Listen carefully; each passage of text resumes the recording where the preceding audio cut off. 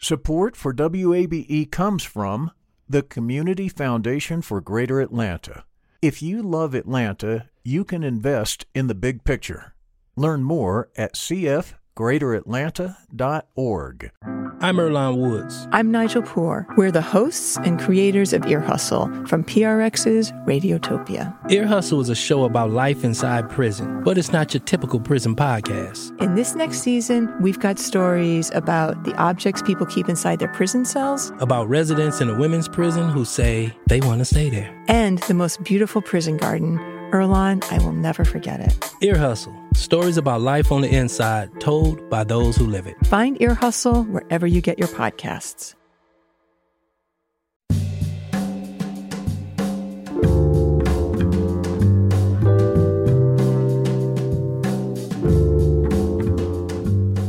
From WABE in Atlanta, this is Closer Look. I'm Rose Scott. Coming up on today's program. We're trying to relieve pressure from No, we're not. County. Well, Ms. Bakhtiari, please. I am always fine with you speaking. Councilmember Bakhtiari, I have to listen to you gas on Councilmember over and over again. I'm tired. You will have an opportunity to speak. Ms. Bakhtiari, I have the floor, and you said earlier in the meeting how much you respect me. So, please, I'm trying to be non-confrontational. Not without some tense moments, a majority of the Atlanta City Council members voted Monday night to move forward with the plan to lease space at the city jail to Fulton County. The agreement would bring in up to 700 detainees from the county jail. Supporters, including Mayor Andre Dickens, said it would help ease overcrowding. But many opponents accused Dickens of reversing course on a plan to close the jail. 4 city council members voted against the deal. I'll speak with Moki Macias, executive director of the Policing Alternatives and Diversion Initiative, also known as PAD. The organization came out strongly against the lease and called for further investment in diversion work. And also on today's program, a follow-up from yesterday's program. A DeKalb County apartment complex was considered affordable and well below the market rate. Then it was acquired by the faith-based nonprofit Wellroot. I spoke with Decatur reporter Zoe Saylor about the ongoing saga. The remaining residents were notified on August 1st that they had to be out by September 9th. So definitely not a lot of time to figure out their plans for moving. Well, there has been an update regarding 750 East Lake Drive, and joining me in just a moment, Wellroot President and CEO Allison Ash joins me. All important community conversations, but first this, Georgia's abortion law can remain in effect as a lawsuit challenging it moves forward. That's after a Fulton County Superior Court judge ruling yesterday. Now, Jess Mador reports why plaintiffs were hoping the judge would rule in their favor. In its lawsuit, the ACLU argues Georgia's abortion law violates privacy protections under the state constitution. HB 481 bans abortion with some exceptions after around 6 weeks of pregnancy. Last week, the ACLU asked Fulton County Superior Court Judge Robert McBurney for a temporary restraining order to block the law while the case proceeds. McBurney denied that request.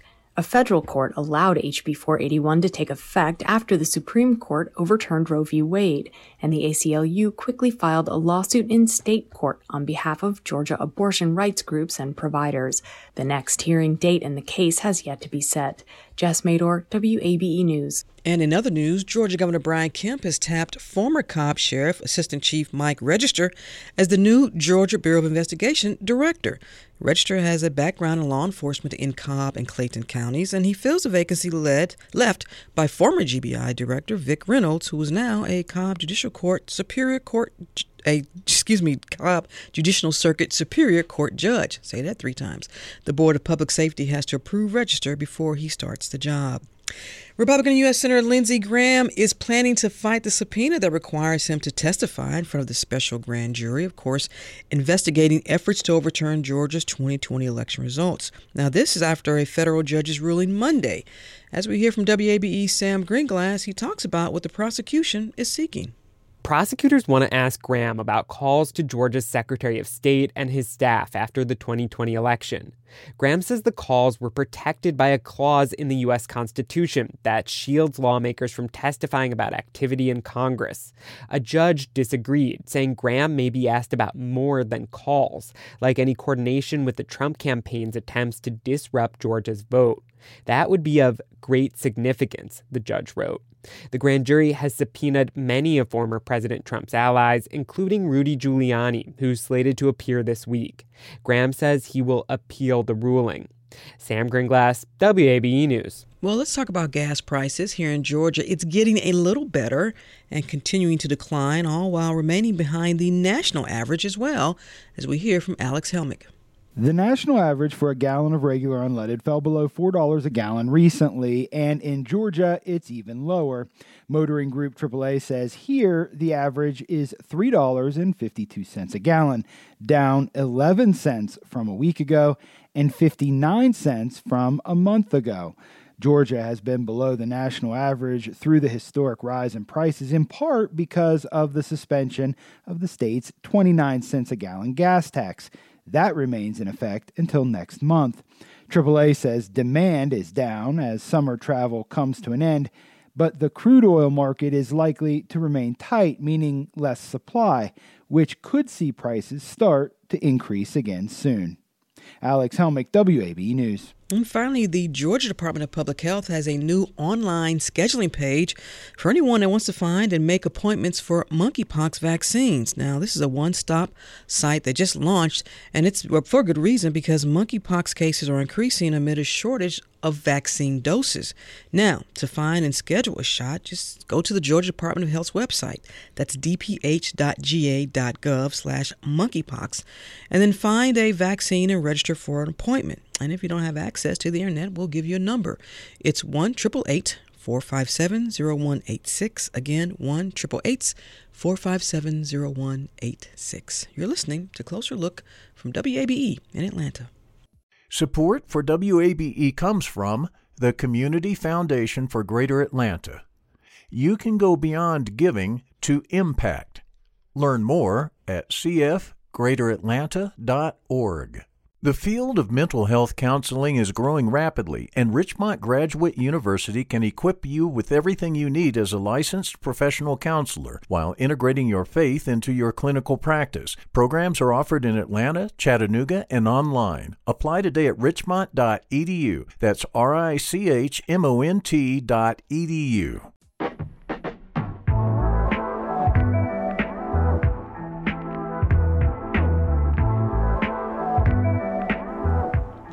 And from WABE in Atlanta, Closer Look continues. As always, I'm Rose Scott, and we're going to continue with a follow-up from yesterday's program.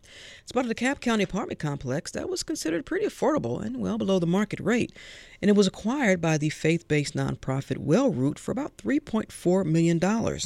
Now, yesterday on the program, I spoke with Decatur's reporter Zoe Seiler about the ongoing saga. The remaining residents were notified on August 1st that they had to be out by September 9th. So definitely not a lot of time to figure out their plans for moving. And as mentioned yesterday, residents were given a move-out extension date for 750 East Lake Drive. Well, joining me now is the president and CEO of Wellroot, Allison Ash. Ms. Ash, thank you for taking the time. I really appreciate it. Rose, thank you so much for having me here. Super appreciative of having the opportunity to come on to the show and to talk about the work that Wellroot does and the work that we are going to be embarking upon in the Decatur community. But more importantly, very, very much appreciate the opportunity to come on and publicly apologize to the residents of 750 East Lake. We recognize that we have caused them some hardship, and was certainly not our intent, and are grateful for the opportunity to be able to be with you to apologize to them. All right, I'm sure they appreciate that. Well, let's get a little backstory on Wellroot. You all are a nonprofit, but you're housed under the United Methodist Children's Home of the North Georgia Conference, correct? And y'all been around for a long time, correct? Yes. This last year, we celebrated our 150th anniversary. So this year, we're 151 years old. We are a ministry of the North Georgia Conference of the United Methodist Church. I think most people know us as the United Methodist Children's Home.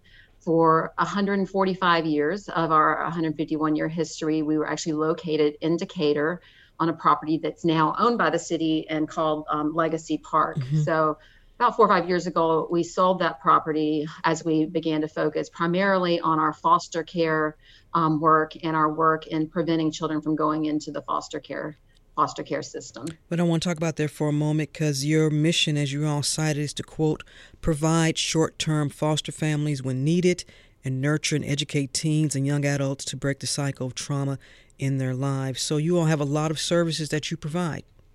Yeah, absolutely. So again, we're now most well known for our foster care programs. We serve about 169 children, between 169 and 189 children each year who are experiencing the foster care system. Some who may be in foster care temporarily, others that might need foster care services for a number of years. What we have found and what research has shown is that whenever possible, kids do better when they can stay with their birth families, or when we can keep them with their foster families for as long as possible. So in addition to our foster care program, we have what's called prevention programs. We have programs to provide counseling to families, parenting curriculum and coaching. We have a program called Healthy Families, where we work with young moms to support them prenatally and at birth through 3 years of age when she has a young child, if she might be risk losing her child into care. But we also have residential programs. So I think the story kind of centers around some of our residential work. Unfortunately, sometimes kids age out of foster care without having built long-term familial connections. So, they're turning 18 years old, moving into a very important, very exciting time of their life, where the rest of us might have had parents that could help us navigate that, navigate getting our first apartment, navigate learning how to do finances. And these young people may not have that because they've reached the end of their foster care journey without that support system. And go ahead. So we provide that. We provide housing for them, and we provide the wraparound support services. We provide them educational supports. We help them with job training. If they need it, we give them mental health support. I think, but most importantly, we provide them with love and a feeling of family and a feeling of community. So Wellroot is headquartered in DeKalb County, but the United Methodist Children's Home, they're Gwinnett County based, correct? Is that where they're headquartered, so to speak? We are in Tucker, Georgia. I believe that's in DeKalb County, but we are real close to the Gwinnett border. But I think we're in DeKalb. Now, let me ask you this. Does Wellroot have other facilities like the one that you all are going to use the 750 location for? Or do you have other, I don't know if you want to call them residential treatment or facilities in other counties in terms of property ownership? Where do you all have all this? So is this the first one? So we have the young people in this program lived on that campus that was in Decatur. When we sold that campus, we moved them into apartments that are out in the greater community. And the apartment they are currently in is coming, our lease is expiring. And we felt like that we could provide them a more loving and nurturing environment if we owned an apartment community where we could house them kind of more close together as opposed to spread out across a larger community. And really a place that's very family oriented, has employment opportunities nearby, has public transportation nearby so that they can get to school or to work easily. And the program would just, the young people in the program would just really benefit from being in a community like Oakhurst. So this, where your current lease is expiring, that's in DeKalb County as well? That's correct. Let me ask you this.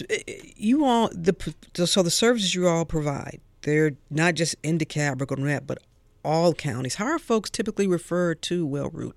How are families and how do you all become involved in helping them? It depends on how and why someone is referred to us. We do have offices through the kind of northern half of the state, Macon North. Our locations are Troup County, Noonan and Coweta County. We have a location in Augusta. Those 3 locations are primarily foster care locations where we recruit, train, and license foster families. One of the things that we try and the state really aims to do in foster care is to keep children as close to home as possible so that they can have visitation with their parents and stay connected with their families. So having those remote offices allows us to not move kids all over the state and try to recruit foster families where kids are referred to us from. We have an office in Gainesville. That office is where we have launched our, what we're calling our prevention work. Prevention work, that work depends on the program. So I think I mentioned that we have a parent coaching class.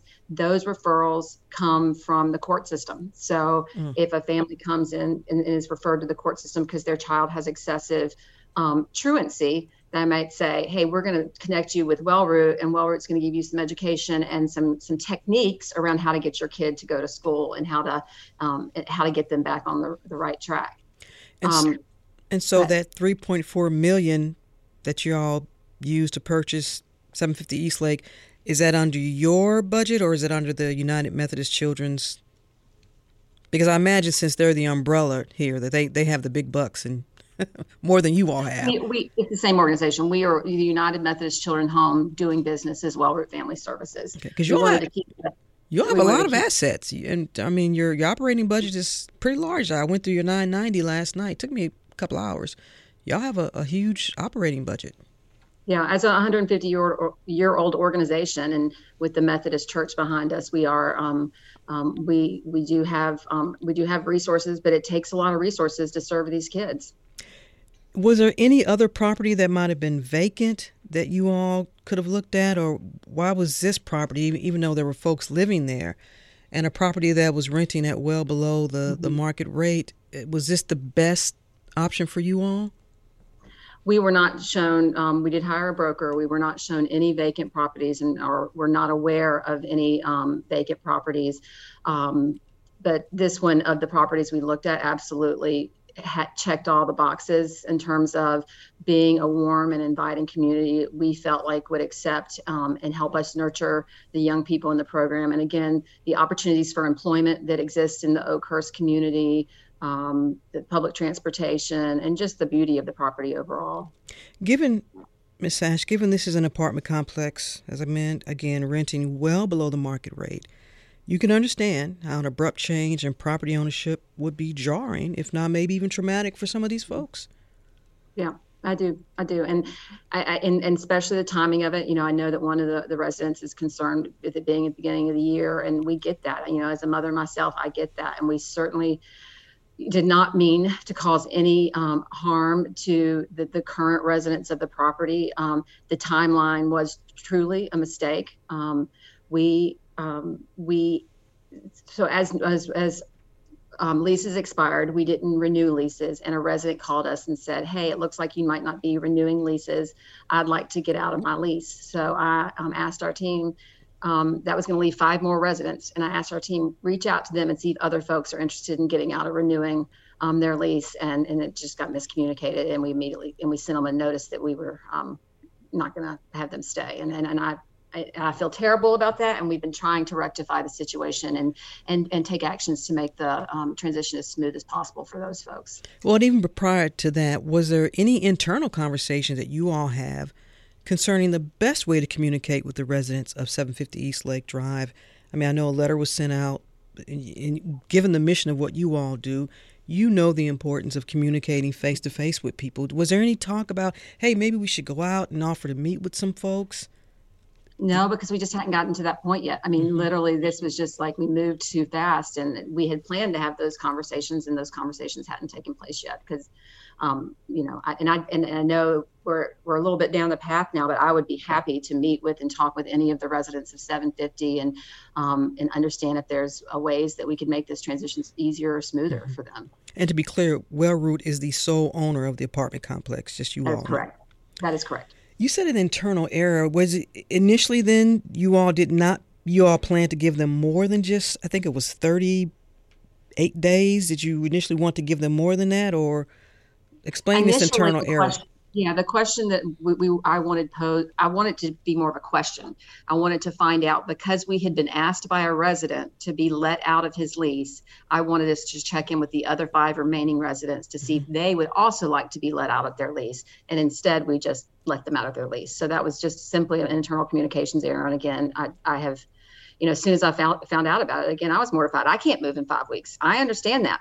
Moving is a hard thing. And I asked our team, I was like, let's get on the phone with the community and offer more time and see what they need.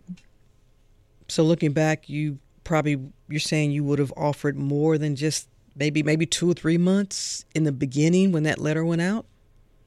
Yeah, I mean, we hadn't even gotten to the point of talking about how much time, but certainly more than 5 weeks. And we've had several ask for minimal extensions. Some asked for a little bit more.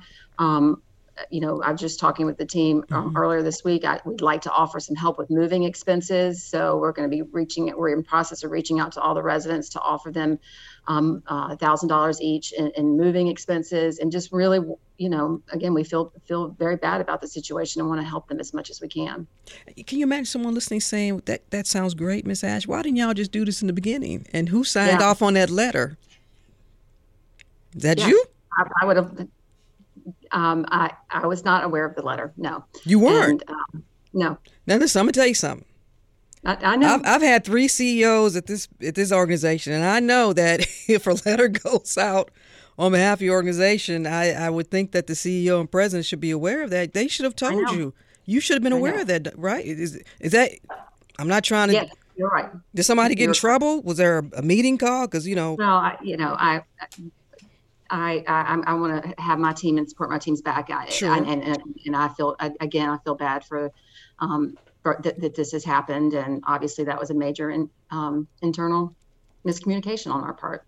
Are there immediate renovations that need to take place at 750 East Lake Drive, and that's another reason why you all wanted to perhaps move quickly? Yes. So we absolutely there. It is a property that has a lot of deferred maintenance. There is work that needs to be done on the property. Some before our young people move in, and then another round likely after they move in, after we're able to secure funding to do more extensive renovations. But the immediate work is the roofs of the property need to be replaced. There's significant holes in the roof, which has caused water damage, and including some water damage in the crawl space that needs to be remediated. There is the gutters have to be replaced. The gutters actually have little trees growing in them. They have not been cared for. The property's in disrepair. So we want to do, the initial things that we need to do, including some beautification and landscaping. And then we're going to be working to seek funding to do further renovations to make it a community asset. We really feel like it is a property that's in disrepair, and we want it to be beautiful for the community, but it will remain affordable because we are not going to be we're going to be charging below market rate rent as well. We're just targeting a different population. So let me ask you this, based on what you just said. So this will still be an apartment complex, but for folks that you all are servicing, correct? That's correct. Primarily. That's correct. Have you had conversations, or do you plan to have conversations with the Oakhurst? I don't know if they have a neighborhood association, or because based on the communication breakdown and errors with the residents of 750 East Lake, I can imagine there's some lessons learned that you want to make sure you communicate with your neighbors. Absolutely. We are not jumping on that. I mean, we've started having internal communications about that over the past week, and that is the next step, is reaching out to folks in the community and making sure everyone understands who we are, what we do, and how we plan to be a good neighbor to the community. You have made it very clear the mission and the services of Wellroot. I don't think that anyone, at least in my opinion, and maybe I shouldn't offer it, but I'm a foster kid. I was raised in a foster home, so I know the importance of having a good foster home, and I had the best foster parents in the entire world. I tell you right now. So you understand the importance of, everyone understands the importance of the work you've done. But going back to how all of this could have been avoided, and focusing on communicating with people who clearly deserve some or better, communications with, you would have. Absolutely. We will be looking at our internal and our external communications and how we do that much, much better, because the community deserves that.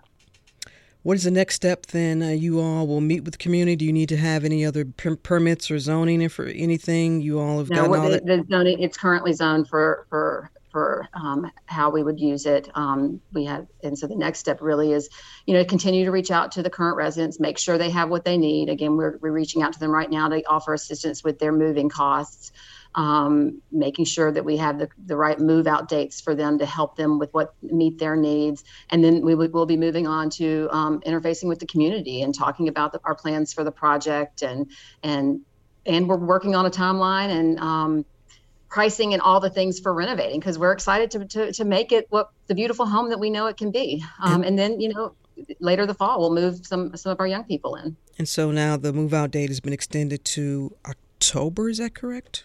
We asked each resident to let us know what they needed. So it's different, it depends on the resident. I think the resident who was in the article elected to stay through October 1st, and we granted that.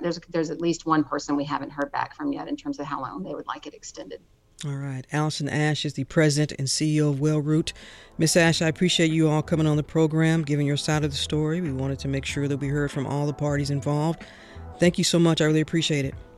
Thank you. And again, my apologies. And I really appreciate the opportunity to share about Wellroot and our work. And Rose, at some point, I want to talk to you about your foster care journey as well, because we got a lot of work to do on that front too. So I appreciate you having me.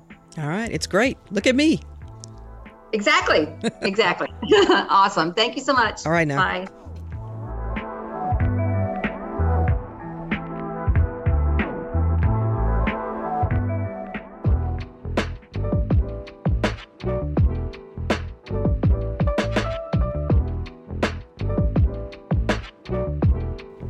And Closer Look continues from WABE Amplifying Atlanta. I'm Rose Scott. A reminder, as always, you can send me your emails, as you all do, rose@wabe.org.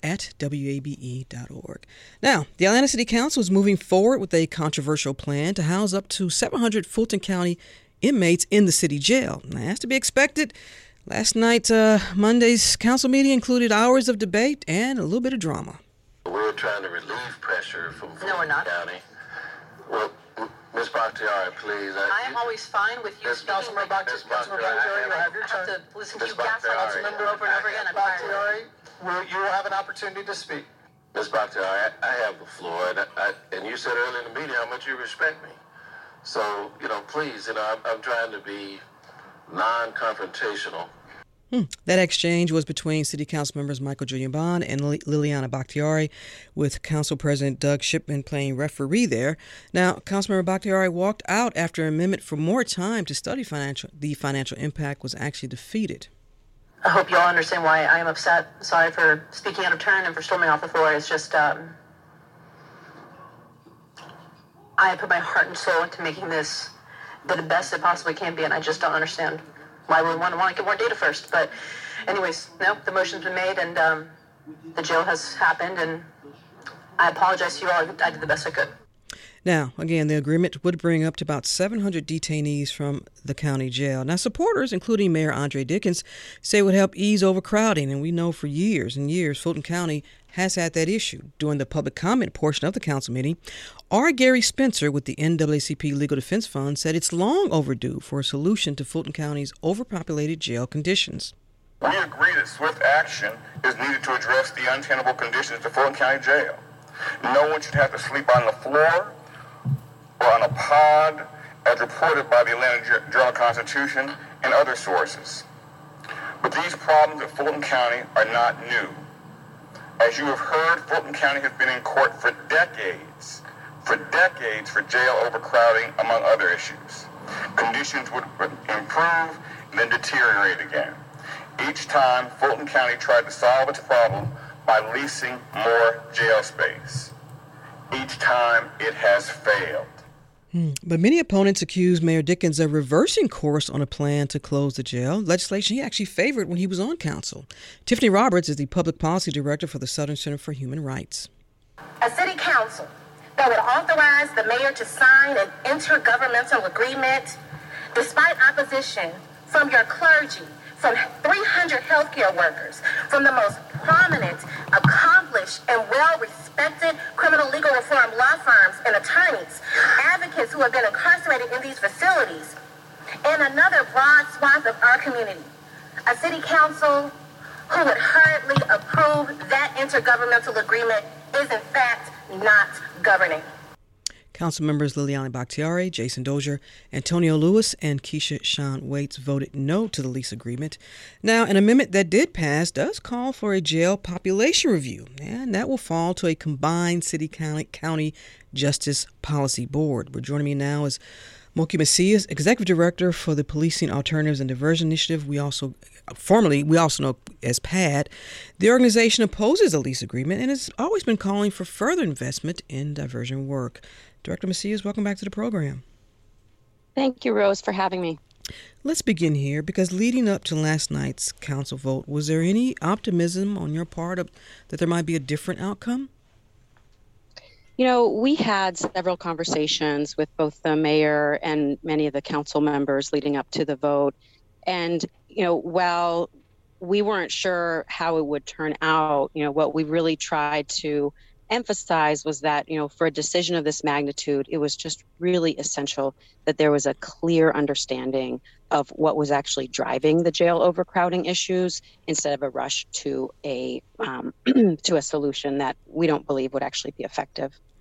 There have been some reports, and I believe this is coming out of the Southern Poverty Law Center, that there could be an additional 600, at least 650 spaces available at the city jail, if not for these high bonds for what some call very non-complex, low offense charges. Do you all know if that number is actually accurate?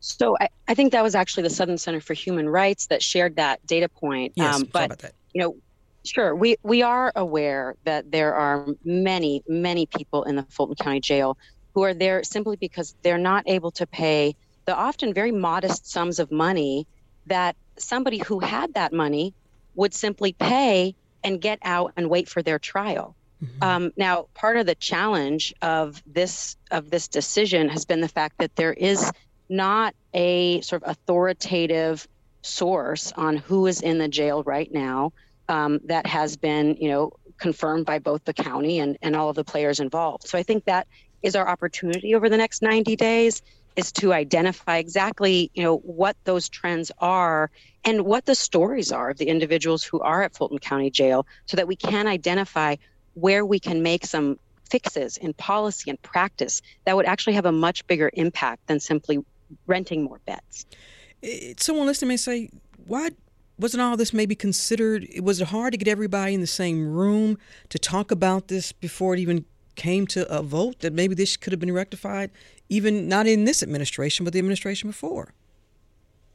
Sure. You know, I think there has been that sort of avoids the reality that there has been years and years of work on the behalf of so many organizations in this community to reduce jail populations, to reduce the number of people who are in jail because they're too poor to pay, who are in jail because they have behavioral health concerns.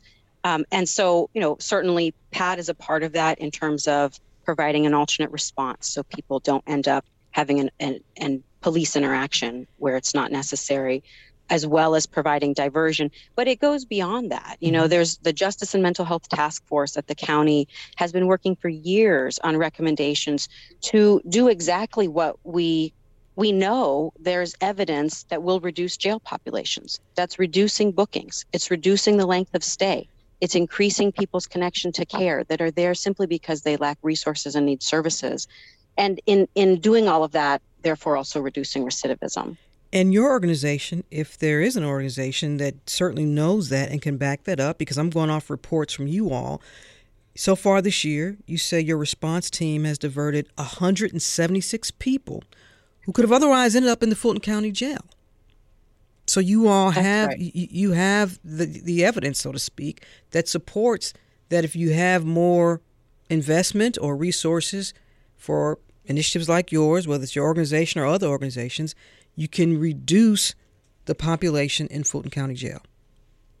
Absolutely. And, you know, I think what's important here to mention is that it's not simply investment of dollars. You know, we have enjoyed the support of both the mayor and the council in investing financially in PAD. And that, of course, we're deeply appreciative of that. But it's the investment of political will, right? It is the investment of our partners in the criminal legal agencies that are a player in this, right? It's the investment of our prosecutors in indicting so people have the dignity of responding to charges against them.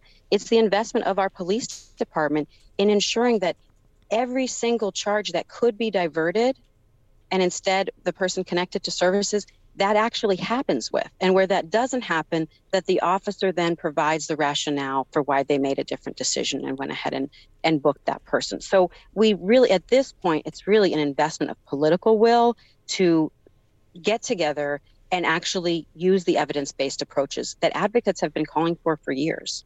Now, that 176 number that I just mentioned, and based on what you just said, also in this same time frame this year, more than 300 folks were sent to the jail with what you all consider diversion-eligible charges. So that's right. And where's the breakdown? If they have these diversion-eligible charges, are prosecutors just not willing to deal with that? Is it public defenders not being aware? Where's the breakdown here? Yeah, and I think it speaks to sort of at what points in this cycle we can really have an impact, right? In terms of the ability to divert, we have the opportunity, we provide that to officers to make a decision at the time of arrest to divert pre-arrest, right? And so we don't know all of the reasons why an individual officer may choose to book somebody at the jail instead of to divert. It's important for us to know those reasons so that we can provide additional training and we can provide just more nuanced information about why those missed opportunities occurred. At the same time, though, we know that there will always be arrests of individuals who could potentially have a better resolution because they are in need of services. And so in that, I think there is an opportunity for us to look at what our peers are doing, for example, in Tucson, Arizona. Mm-hmm. They actually allow people who have misdemeanor charges to see their pretrial services before they're booked into jail. They set a court date for folks, and most people don't even get booked into their jail on misdemeanor charges. That doesn't mean that they don't still respond, right? They have to respond to the charges against them, but it certainly reduces the number of people who are awaiting to even see a judge on a minor misdemeanor charge while sitting in jail. Well, Director, let's back up then so our listeners are very clear as well, because if you're saying that a lot of this begins with the initial officer making the call, or if someone has an opportunity to receive these diversion services, it before they even get booked into the jail, you're saying this can be stopped right then and there, but it's up to the officer? If someone doesn't call the 311? That's right. So officers have discretion about what they do when they're interacting with an individual, right? They always have discretion. They can give somebody a warning. That for many charges, they can issue a citation. And then for many charges, they can make a physical arrest. That is the officer discretion. So it's important for us to recognize that, if we wanted officers to simply stop arresting, then that would be on our legislators to change the laws, right? But officers have an obligation to respond and then make some sort of action. So pre-arrest diversion is in the hands of officers, but that means that, it also, they need to be hearing from their superiors. They need to be hearing from the department that this is of the utmost priority to help contribute to solving the overcrowding population. And if I could, Rose, I'd like to add one thing here. Sure. When your bathtub is overflowing, you don't run out and buy a new bathtub, right? You don't run out and buy a second bathtub. What you do first is you turn off the tap. That is what diversion alternate response does to contribute to solving this problem. I want our listeners to get a better understanding, too, when we talk about these low-level, non-complex, or these charges or these offenses or alleged offenses that officers might be responding to. What are we talking about here? Give our listeners some examples. Sure. So the overwhelming charge that we both get diversions for, but that also we see missed opportunities for diversion is criminal trespass. And what we know, and which tracks with other cities around the country, is that criminal trespass is a misdemeanor charge. It carries, in Georgia, it carries up to a year in jail. But it is very, very highly correlated with people experiencing homelessness. This is the charge that people receive when they are sleeping on property, oftentimes that because they do not have a home. That's one of the top charges that we see. Other charges include marijuana charges. They include petty shoplifting charges. So, somebody who's shoplifting diapers, somebody who's shoplifting food, often they get in, are caught up in that situation. And also disturbance, disorderly conduct, sometimes even terroristic threats. That sounds bad, but really it's somebody who's in the middle of a mental health crisis. Mm-hmm.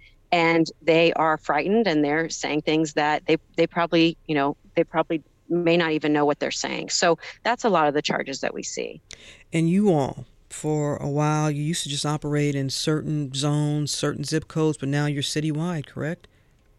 That's right. We are citywide. We offer services in alignment with the 311 live call and hours, So that's Monday through Friday, 7 a.m. to 7 p.m. But we're also working very closely with the county and the city, Grady Hospital, Georgia Justice Project, and other partners to launch a 24/7 alternative to jail at ACDC in the coming year. You all get funding from the city. That was a promise that Mayor Dickens made to y'all, and he was a candidate, and he helped expand that. And did you consider, or did you feel that there was even a little bit of a political risk in you all coming out and speaking against this proposal? I think what we just want to make clear is that the reason that we exist is because of community organizing. Mm-hmm. It's because the community came out and said, we want a different approach to community safety and wellness. And PAD was one part of that. We're one piece of that puzzle. We're not the whole solution, right? But we exist because community members have been asking for years that the city change course from a culture of punishment and an assumption that jail is a place where people should be disappeared to if they are poor or they are suffering in public. And so when it comes to the decisions that our city and our county make about how to address the fact that so many people who fit that bill are languishing in our jails, we are squarely in the middle of that conversation, whether we like it or not. And so, I don't think there was much of a choice there, mm-hmm. But rather to say that, we are, and I said this to council last night, we are on track. We are making changes in how our city responds to these really difficult challenges. Mm-hmm. And we are just begging those partners that we have been working with for years at the city and the county to stay the course. I have a listener that has a question, and they want to know, do you know, I guess asking you, if there was any evidence in terms of the recidivism rate for those who were diverted to other services? Yeah. Thank you for that question.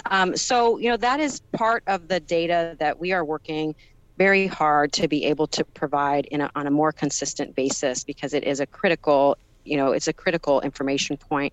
In an initial review of our data, in terms of looking at people who had been arrested 6 months prior to diversion, comparing to 6 months post-diversion, we saw a very low level. Mm-hmm. So under 10% of the people that we had data from Atlanta Police Department on, under 10% had been rearrested post-diversion to PAD. Under 10%. How optimistic are you then now with this, because this was in the amendment, at least that they all agreed on that this analysis, I guess, of the jail's detainees, which will include, why they're being held and how long, what do you hope comes out of that? Yeah, so, a jail population review team is really a national best practice. It's been used all over the country to take a systematic approach to uncovering the drivers of jail overcrowding. It's just what the doctor ordered, as far as we're concerned. And what I really love about it is that while it's data driven, the process is to literally review every single person at the jail to understand why they're there and what's needed to resolve their cases. And we know that, because this is a jail and not a prison, most people are not there serving a sentence, right? Mm-hmm. Many people are there that we could resolve the issue by figuring out what their bond is that they can't pay, right? By actually getting them a treatment bed or a housing placement, which is the only reason they're still held in jail, or by figuring out the other resources and services they need that can really more effectively address why they ended up there in the first place, and also reduce the number of people who are sitting in the jail today. If that means reviewing every single person's, that's a tall task. It sure is. I think, we're going to have a busy few months. I think the Justice Policy Board is really well positioned to help accomplish this task. And I expect will rise to the challenge beautifully. There are partners that have been working in this, on this issue for years together, right? Whether that is the Georgia Justice Project, whether that is the Partners for Home Continuum of Care folks, PAD and others. We've been already working. Grady Memorial Hospital. We've been working together to figure out how we share data, how we get people quickly to the resources that they actually need, right? We are well positioned to be able to tackle this problem immediately. And in the meantime, collect, I think, very compelling information that really will give us an understanding of why Fulton County Jail is overcrowded today and what can really most effectively solve it. Let's turn to the future for a moment, because there is the Center for Diversion and Services. Where does it stand currently? Y'all still planning to open by 2024? That is the plan. As you are aware, the Center for Diversion and Services is slated to be opened in the first floor, the administrative part of the Atlanta City Detention Center. Mm-hmm. So we are right at the tail end of architecture and engineering and design work. We have engaged hundreds of community members, particularly people who are formerly incarcerated and people who might otherwise be guests of the center, to help us figure out what it would look and feel like and how it could be a welcoming space to people as we connect them to resources. So we are doing that work now. We're in partnership with many of the same organizations. And, while we would love for it to happen sooner, I do think that the work of the Jail Population Review Committee might be a way for us to start tackling the problem in virtual, if you will. You mentioned Tucson and that being a model for how things can be done in a way that is fair and doesn't and will allow folks to not spend months and months and months in a city jail detention center. But are there any other cities or any other place around the nation where you see the diversion program that you all say, look, we need to be exactly like they are in terms of PAD? You've been executive director now for a while. You've got a little bit more funding. I know there are a lot of things that you want, a lot of things that you don't have yet. So where do you see PAD in the next maybe 2 or 3 years, next year?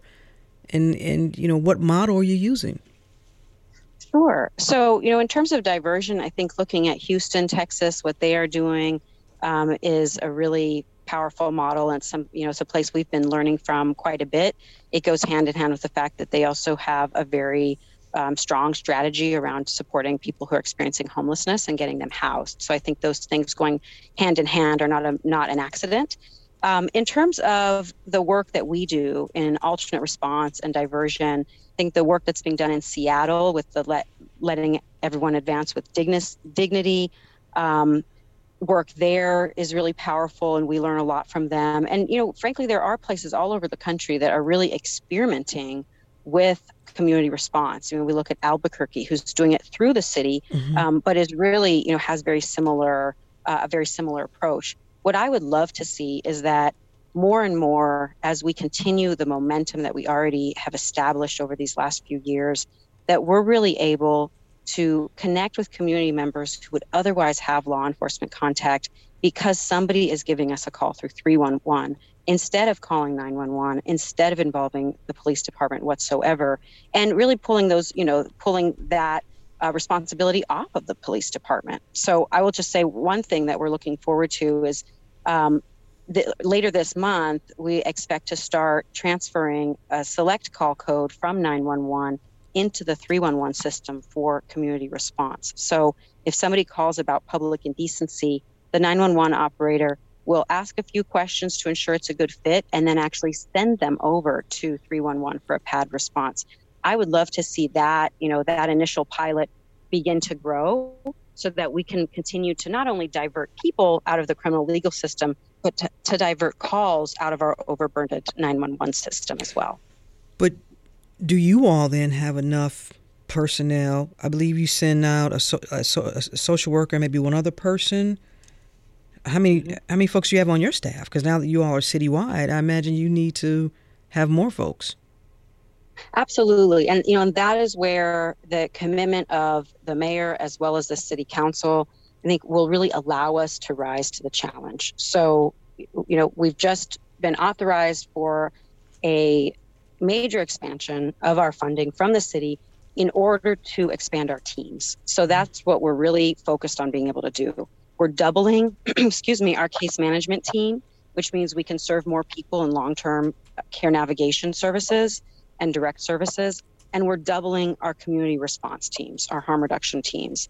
And so that will allow us to respond to more calls and to more effectively address issues that occur in the field. So, that's what we're really tackling right now. We expect that by the end of this year, we'll have a staff of 70.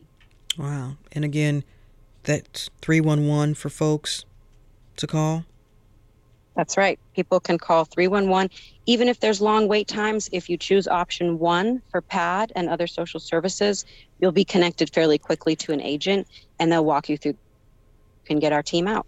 But are you 24 hours, though? We are not currently 24 hours. While the diversion center will allow us to provide a 24-hour option and a 24 alternative to jail for law enforcement, we are currently aligned with the 311 call center hours because we don't operate our own call center. And we feel it's really important that people they know a public number and they're able to use that number to access an in-person response.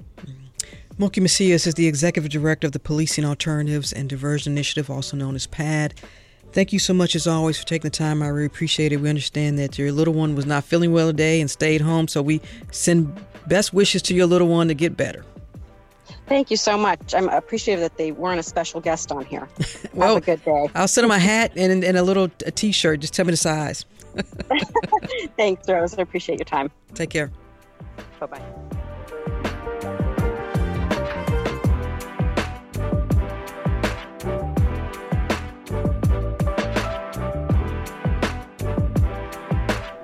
And that's it for this edition of Closer Look. Our producers are LaShawn Hudson, Daniel Razel, and Pat St. Clair.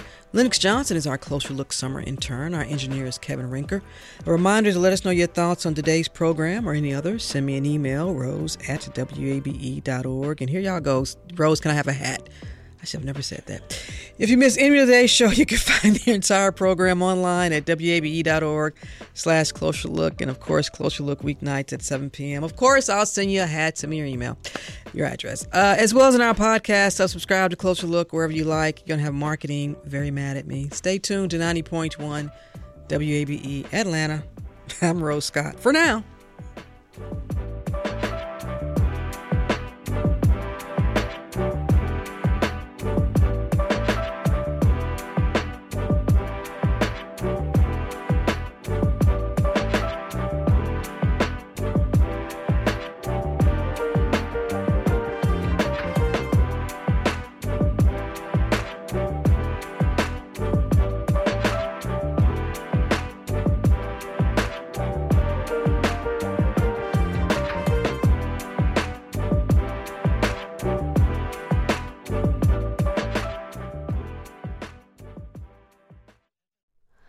Hi, it's Terry Gross, the host of Fresh Air. We bring you in-depth, long-form interviews with actors, directors, musicians, authors, journalists, and more. Listen to our Peabody Award-winning Fresh Air podcast from WHYY and NPR. Local, state, national politics. WABE and NPR have the coverage you need. I'm Jim Burris, host of WABE's All Things Considered. Whether it's on the air at 90.1, streaming online, or connecting through our mobile app, WABE keeps you on top of election 2024 in what's sure to be a pivotal year in politics. And for candidates and ballot information, visit our election hub at wabe.org/election 2024.